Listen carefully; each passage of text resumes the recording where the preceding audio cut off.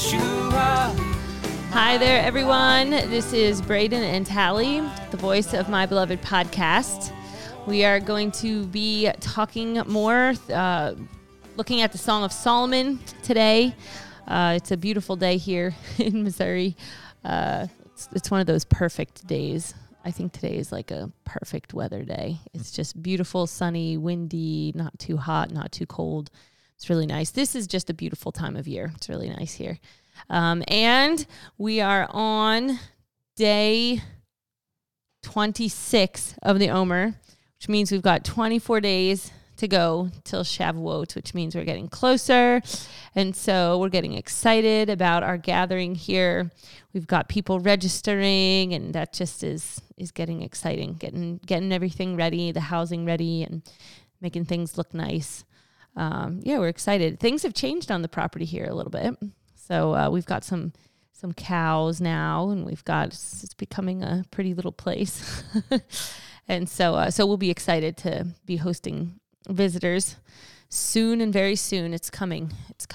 So so we're going to dive into the Song of Solomon here, and I love this portion of scripture. It's just so honest. You know, it's like I love the story that it tells, and just how just real it is. It feels very real, you know, when you look at what's going on in the story. We're gonna get started. Yes, so we're now in verse 7, and it starts out here. It says, "Tell me, O you whom I love, where you feed your flock." So backing up to last week, we discussed how she's gone through this crisis in some ways because she's been rejected. You know, she says, "Do not look upon me because I am dark. The sun has tanned me." She's kind of going through this growing pain in a way in her relationship with the body, and she's feels kind of making excuses too, right? Like, this is because I'm, you know, my mother's sons were angry with me. Yeah, they made me the keeper of the vineyard. Right, and so she's kind of learning how to operate in the body. And so now she comes to this place where she wants to get back to her lover. She's trying to get back into that first love. She says, "Tell me, O you whom I love, where you feed your flock." She's longing for nourishment. She's longing to be fed by him again. She's kind of gotten distracted from being fed by him, by the bridegroom. And this verse tells us the bridegroom is a shepherd. You know, Psalm 23, the most popular psalm. "The Lord is my shepherd, I shall not want. He makes me lie down in green pastures." You know, this is this place of being shepherded by the bridegroom and just being cared for. He cares for you. You know, he cares for your soul. And so this is the place where she wants to get back into that intimacy with God. And so this whole song, just to point out again, it's a journey in growing in passion and love. It's a journey in growing close to the heart of the bridegroom. And so it really kind of lays out a progression in how that happens in a lot of ways. Yeah, I feel like it's just so honest too, because it feels like she knows this, you know, she knows that this is the right, you know, this is the one for her. You know, she knows that he loves her, but like in this portion here, it's like she's still kind of grappling with it. Like, why though? Why does he love me? Like, why, you know, and she's kind of asking herself questions, and she's remembering all of the reasons why this really shouldn't work out. Like, it doesn't make sense that I am being pursued by this, you know. So I love like the reality of that, you know, just how the progression of her, you know, just grappling with things. You know, it seems like she knows it in her head. You know, he loves me. Yes, she knows it in her head, but it hasn't gotten into her heart strong enough yet that she's, you know, not struggling with the whole concept. Yeah. So tell me, O you whom I love, where you feed your flock, where you make it rest at noon.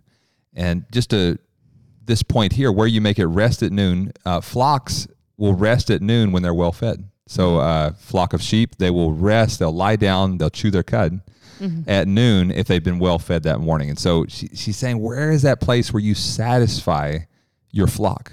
Where's that place where they're so satisfied that they're actually even able to rest at noon? They don't have to continue wandering over the mountains looking for something to satisfy their hunger, but they're satisfied with him. And so this is a place, even the noon is, you know, it's the high sun. It's the point of the peak heat of the day. It also speaks of a place of resting even in the heat of the labor, you're laboring in the fields. Yeshua talks about putting your hand to the plow, right? You don't look back. You're not fit for the kingdom of God if you look back. But even in this place of laboring in the heat of the day, there's still a place of rest. And so where is that place you feed your flock? Where is it that you make it rest even in the noontime? They're satisfied. There's in this place of laboring, but also in a place of just trusting and resting in God's provision. And so this is where she wants. This is what she's longing for. Show me, where is that place? She says, for why should I be as one who veils herself by the flocks of your companions? And it's thought in this verse here, one of the interpretations is that when she says, why should I be as one who veils herself, that she's actually saying, why should I be shamed as a harlot would veil herself? Because we look at Judah and Tamar in Genesis 38:15.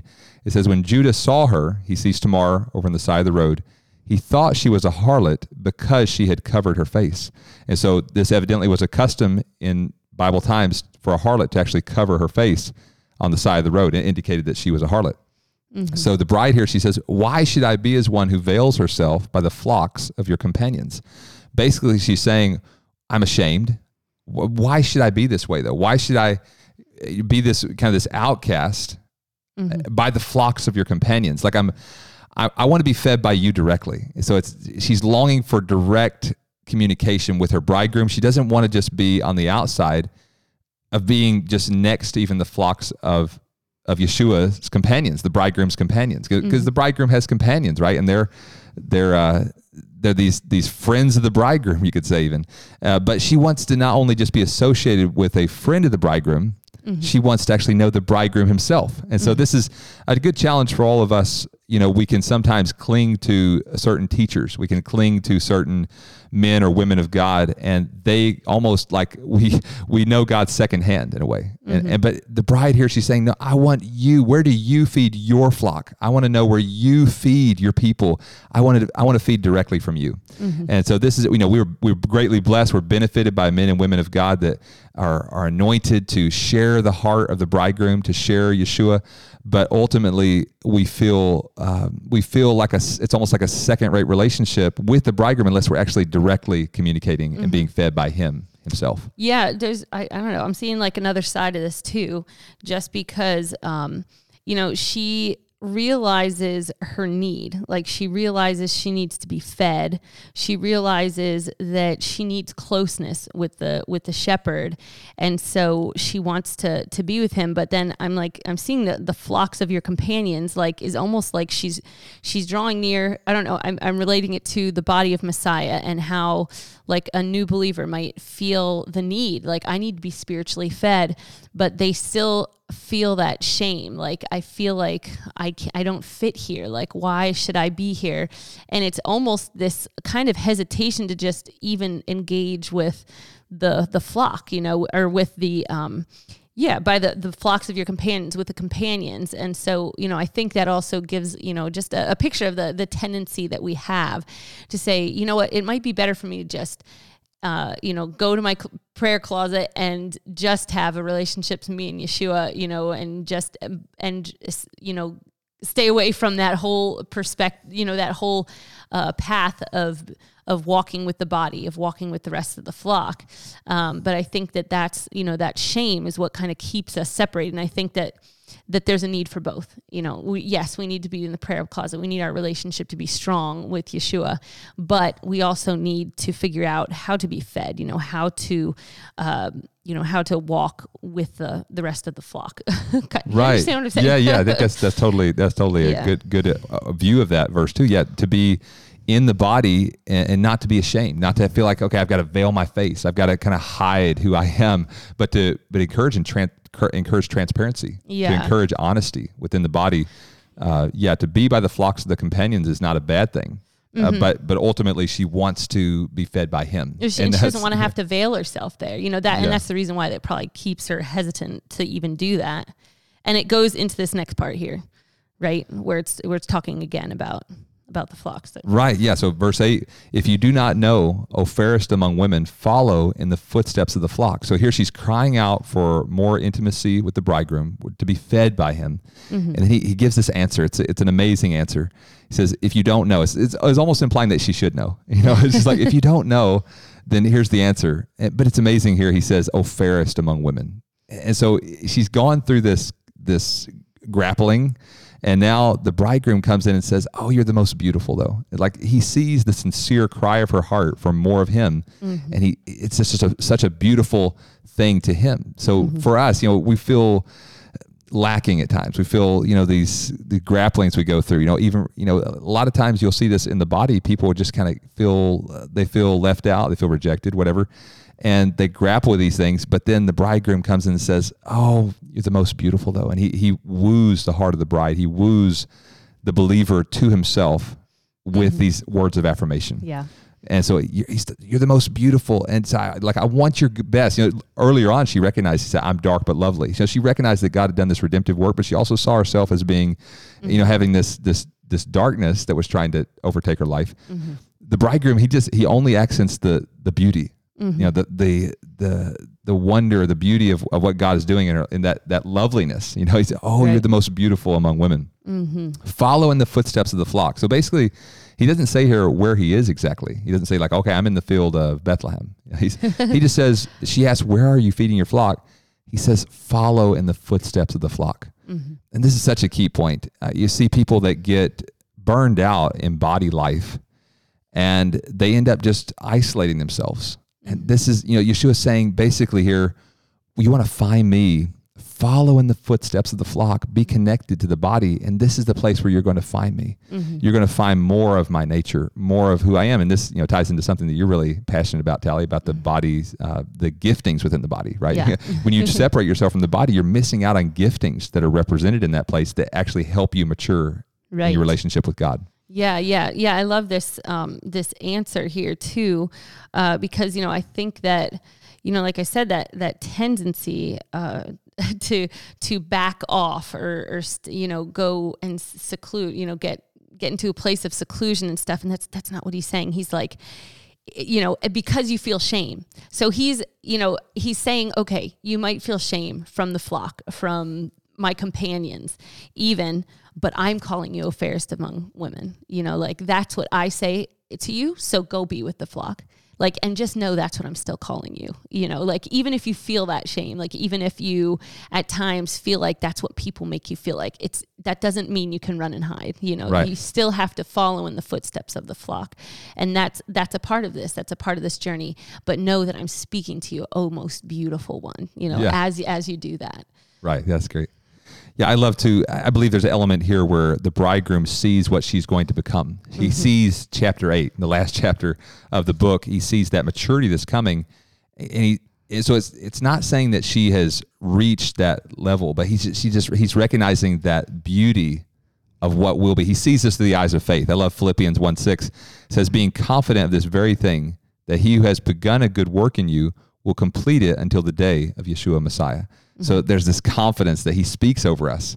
It's like, okay, yeah, you're stumbling through little things here, but I see where you're going. I see the sincere cry of your heart for more of me, to walk in holiness, to walk in purity. And that's beautiful to me. And I see where it's going. I see where it's leading. I see the bride made ready. And so holding on to that hope is a really big key in even just working through these little things, the things there, the sin that so easily seeks to beset us, right? Yeah. Overcoming those things, we have to hear the bridegroom's voice speaking confidently over us.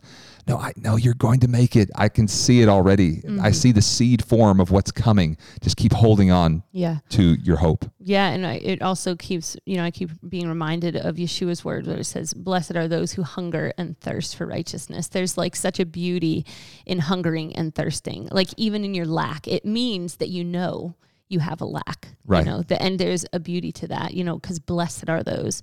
And so I think that's such an important part of the journey is, understanding the lack, but knowing where to go, to be filled up. Yeah. That reminds me of even just the Sermon on the Mount. He says the very first blessed are the poor in spirit, for theirs is the kingdom of heaven. And just how accessible Yeshua makes the kingdom. Is, are you poor? Are you needy? Mm-hmm. The bride, she recognizes her neediness in the very beginning of the journey. Yeah. And Yeshua, he reaches out, he gives an invitation to those who are needy, those who realize that there's a poverty in their spirit. He says, blessed are you when you recognize that. Many people go through life and they feel, Yeshua rebuked the one church in Revelation, I believe, the Laodiceans. He says, you think that you're rich, you think that you have no lack. I counsel you to buy gold refined in the fire. So he makes it accessible. I remember hearing this one thing. He said, this preacher said, Yeshua made the first rung of the ladder easy to grab.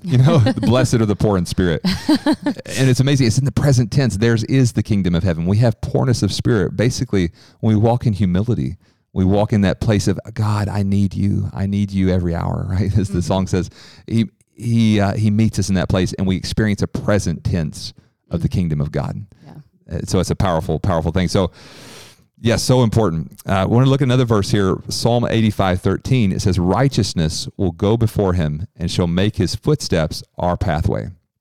I love this verse. It's just saying that he's going before us, basically. The bridegroom has already gone ahead of the flock. And so as we follow with the flock, then we're going to end up where he is, right? He says he shall make his footsteps our pathway. And so when he says follow in the footsteps of the flock, then we want to follow in his footsteps ultimately. And he's gone before us. He's like the general that goes before his men into battle. He's already made the way. He's already fought the battles. He's won the victory. And so we just follow in his footsteps and follow with the flock.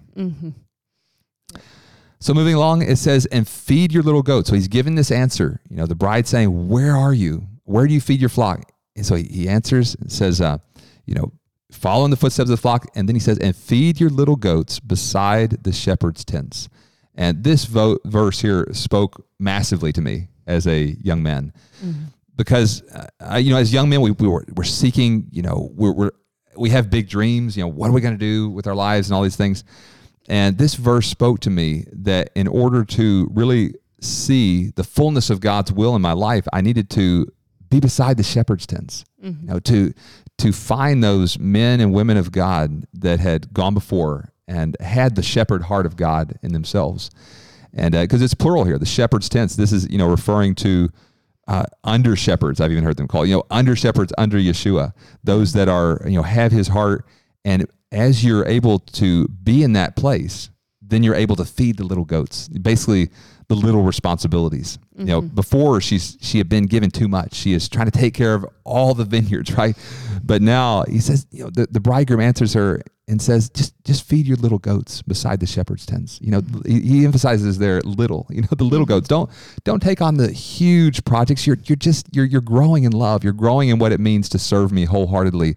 Don't take on too much service right now, but don't totally ignore service either. You have these little responsibilities, these little goats, and you're going to be able to feed them by the shepherd's tents. She in the beginning, she's asking, where do you feed your flock? He says, okay, he's giving this answer. This is where you're going to find peace. This is where you're going to find the pasture. Follow in the footsteps of the flock, and then feed your little goats beside the shepherd's tents. Yeah, and it goes back to where she's talking about by the flocks of your companions. And it's almost like, that's where you should be. The flocks of my companions, right. Go to the shepherds, tents. And I love how this verse, like how it shows the importance of it kind of, to me, it shows the importance of being discipled and then discipling yourself, right. Yeah. And that whole thing that's a part of this whole journey is being discipled by those that have gone before, and then also making sure that you're pouring into those, the little goats, the ones that you've been given responsibility. Yeah. And this saves so much stress too. Cause when you try to go out and minister to people, but you don't have people that are like looking out for you too, right. Then you can just end up in these places of stress, of anxiety. Whereas if you have those people that are praying for you, those elders, this could be your parents that are praying for you, that are backing you up, they're for you, then it gives so much more stability to being able to minister, to take care of those little responsibilities, those little goats, you could say, that God has given you. And it also provides a context to grow. Like God doesn't want to overwhelm us with so much that we burn out, right? Just take care of if you're a young person out there listening, take care of those little responsibilities that God has given you. And then in that place, you're growing, you're maturing in giftings. And then you're able to take on little bit by little bit, and God brings you to where he wants you to be. And this verse also ties into, the idea of being in a submitted relationship with the leaders in your life. That could be your parents, that could be your spiritual leaders. And God really spoke to me as a young person. I listened to a teaching by Jack Frost. You may have heard of him, but he had a teaching about the life of Yeshua and how Yeshua submitted to his parents. We read in Luke 2:51, he was in his father's house, right, in the temple, and then his parents end up finding him after 3 days. And it says, then he went down with them. This is after they find him. Then he went down with them and came to Nazareth and was subject to them. But his mother kept all these things in her heart. And Yeshua increased in wisdom and stature and in favor with God and men. So here he's subject to them. He's subject to his parents. The Son of God, he came to be an example to us of how we are to live out our lives, but he's subject to his parents. And I love how he says that he doesn't say he was stifled and just kind of bogged down in that place. No, it says, and Yeshua increased in wisdom and stature and in favor with God and men. So he gives us an example of what it means to yield to the shepherds in our life, to those that are in authority. And this is a place of blessing. It's not a place of stifling. And this is such a powerful understanding to have, because one day, likely, you will be in a place of leadership. It could be 20, 30 years down the line. Likely you will have children if you're a young person. And you learn really valuable lessons about what it means to ask others to yield to you. Your children, for example, your children in 20 years. As you yield to your parents now, you're learning really valuable lessons about what that looks like for you to ask that of your children. And so it's very, very key, is just for your overall growth to understand this in a real practical, not just to read books about it, but to actually to live it out. Right. It's so important for your spiritual health. Yep. And I remember this teaching by Jack Frost. He said that Yeshua had a submission. Basically, his submission was submission. If that makes sense. Like he had a mission to yield to his parents for a season, right, up till he's 30 years old, and then he's released into the larger mission, the ministry mission that God had given him. So Yeshua is an example for us. As I said, he modeled what it means to yield to your parents and then to be released into a next step. And so this is a powerful understanding to have. And it's something, what it does, I don't think that we fully understand how much God really desires to work humility in us, because it's so beneficial for us. Humility is so much more beneficial for us than we even realize, I believe. But he sets up scenarios for us to grow in humility. He purposely does this. And it's so good for us. Yeah, but it's definitely not easy. yeah, not an easy road. And it's definitely not, it's sometimes painful, to walk that, which I think is why, this next part that we go into is basically a bunch of praise. And I think that's a part of it, that we've just gone through this kind of struggle. I'm feeling, feeling dark and struggling with, how am I supposed to pursue you? I just want it to be me and you. Do I have to deal with the companions, with the flocks? And he's saying, yes, yes. But, and then he goes into this praise, which I think is necessary to walk the journey. And I think, that's what the shepherd,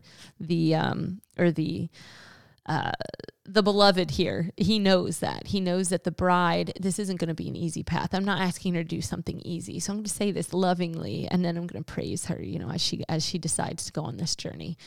Yeah. It's there's so much in this that we could expound on more, but I think that the heart of it is God wants you to be fruitful. He desires you to produce much fruit for his glory. And Yeshua modeled what it means to produce fruit. He produced the most fruit of any human that ever walked this earth, and he modeled what it means to yield. And so just take that in prayer. What does it mean for me to yield in my life to those in authority over me, and to see it as a good thing. God didn't make a mistake in this plan. He has your best interest at heart. Uh-huh. And he's going to use it for your good. Yeah, and be thankful. I think that's one thing that we've learned, that in the journey, there are times that are hard. There are times where, you don't feel like, you're being treated right or fairly or whatever it is, as you go on this journey of submitting to the path that God's put in front of you. But man, this is our training. We need to be thankful. God's preparing us. He is making us ready, perfectly training us. Every situation that, that he brings into our life as we do this journey, as we follow the flocks, as we, stay by the shepherd's tents, it's all for our good, and there's such great blessing. And so, to even be thankful in the midst of that, Yes. which I, as we share these things, this is sharing to ourselves too. Right. These are all truths that we are contending for still. Yes, So, absolutely. yeah. So moving on to verse 9, the bridegroom says, I have compared you, my love, to my filly among Pharaoh's chariots. And Pharaoh's chariots historically were the best in the world. People would buy horses from Egypt at exorbitant prices. And so Solomon had a lot of money. So you can actually go to Israel today and they've unearthed these Solomon stables. He had several hundreds of horses, I believe, from Egypt, huge stable area. And so he was familiar with Pharaoh's chariots. And so he's comparing. This is kind of, I don't know if I told you that, Tally, would you be flattered? You're like this horse that is like so well trained and so powerful. Some of the things in the Song of Songs is like maybe there's a little bit of breakdown in communication. Yeah. Well, I think that, because we have looked at this whole book, like, I think, it is a funny book, because all of the compliments are all like comparing to animals and like these strange things. And it's just like totally not relevant in our culture, like as far as the way it is. But, after you learn like the way that the symbolism behind it. Like how, it really is. It just shows such depth to the compliments. It's not just like, you're so pretty or, it is, but it's like going into detail about it. So right. like I love the compliments Yeah. in all of the Song of Solomon. I think it's great. So the bridegroom is basically saying here, even though you've come out of the season of feeling a little bit like a failure, you're saying, don't look at me, I'm ashamed. But he says, no, I've compared you, my love. He reaffirms his love to her. He says, my loved one, you're like my filly among Pharaoh's chariots. You're well trained. You're one that is able to go forward. Even in the midst of the battle. Pharaoh's chariots, these are battle horses. You're able. You may not feel like it, but you're able to continue on in the battle for mature love. You're able to continue on contending for wholehearted, passionate love. And so he's affirming her again. You're equipped, basically, is what way I understand this. Yeah. In the parable and the symbolism, you're equipped to go forward. You have ready to take on this hard road that I'm calling you to. Through the strength of the bridegroom, you're able to overcome. He goes on and says, your cheeks are lovely with ornaments. In the Song of Solomon, the cheeks speak of the emotions. I can look at Tally's cheeks and I can know whether she's happy or sad. Basically, the cheeks are a really strong indicator of how a person is feeling. And so he says here, your cheeks are lovely with ornaments. He's basically saying, your emotions are beautiful to me. Their ornaments are something that a craftsman spends a lot of time, fashioning, And so when he says your cheeks are lovely with ornaments, he's saying your emotions are being crafted. They're being formed by me, by my spirit. Your cheeks are lovely with ornaments. Maybe even the complexity of it, the complexity of the journey, the complexity of how she takes the journey, that it's not that he's sitting there going, I totally don't get why this is so hard for you. Right. It's like, it's almost this, like, it's beautiful just how delicate and how you're made, basically. Yeah. And we know Yeshua is the skillful workman. Ephesians 2:10, for we are his workmanship, created in Messiah Yeshua for good works, which God prepared beforehand that we should walk in them.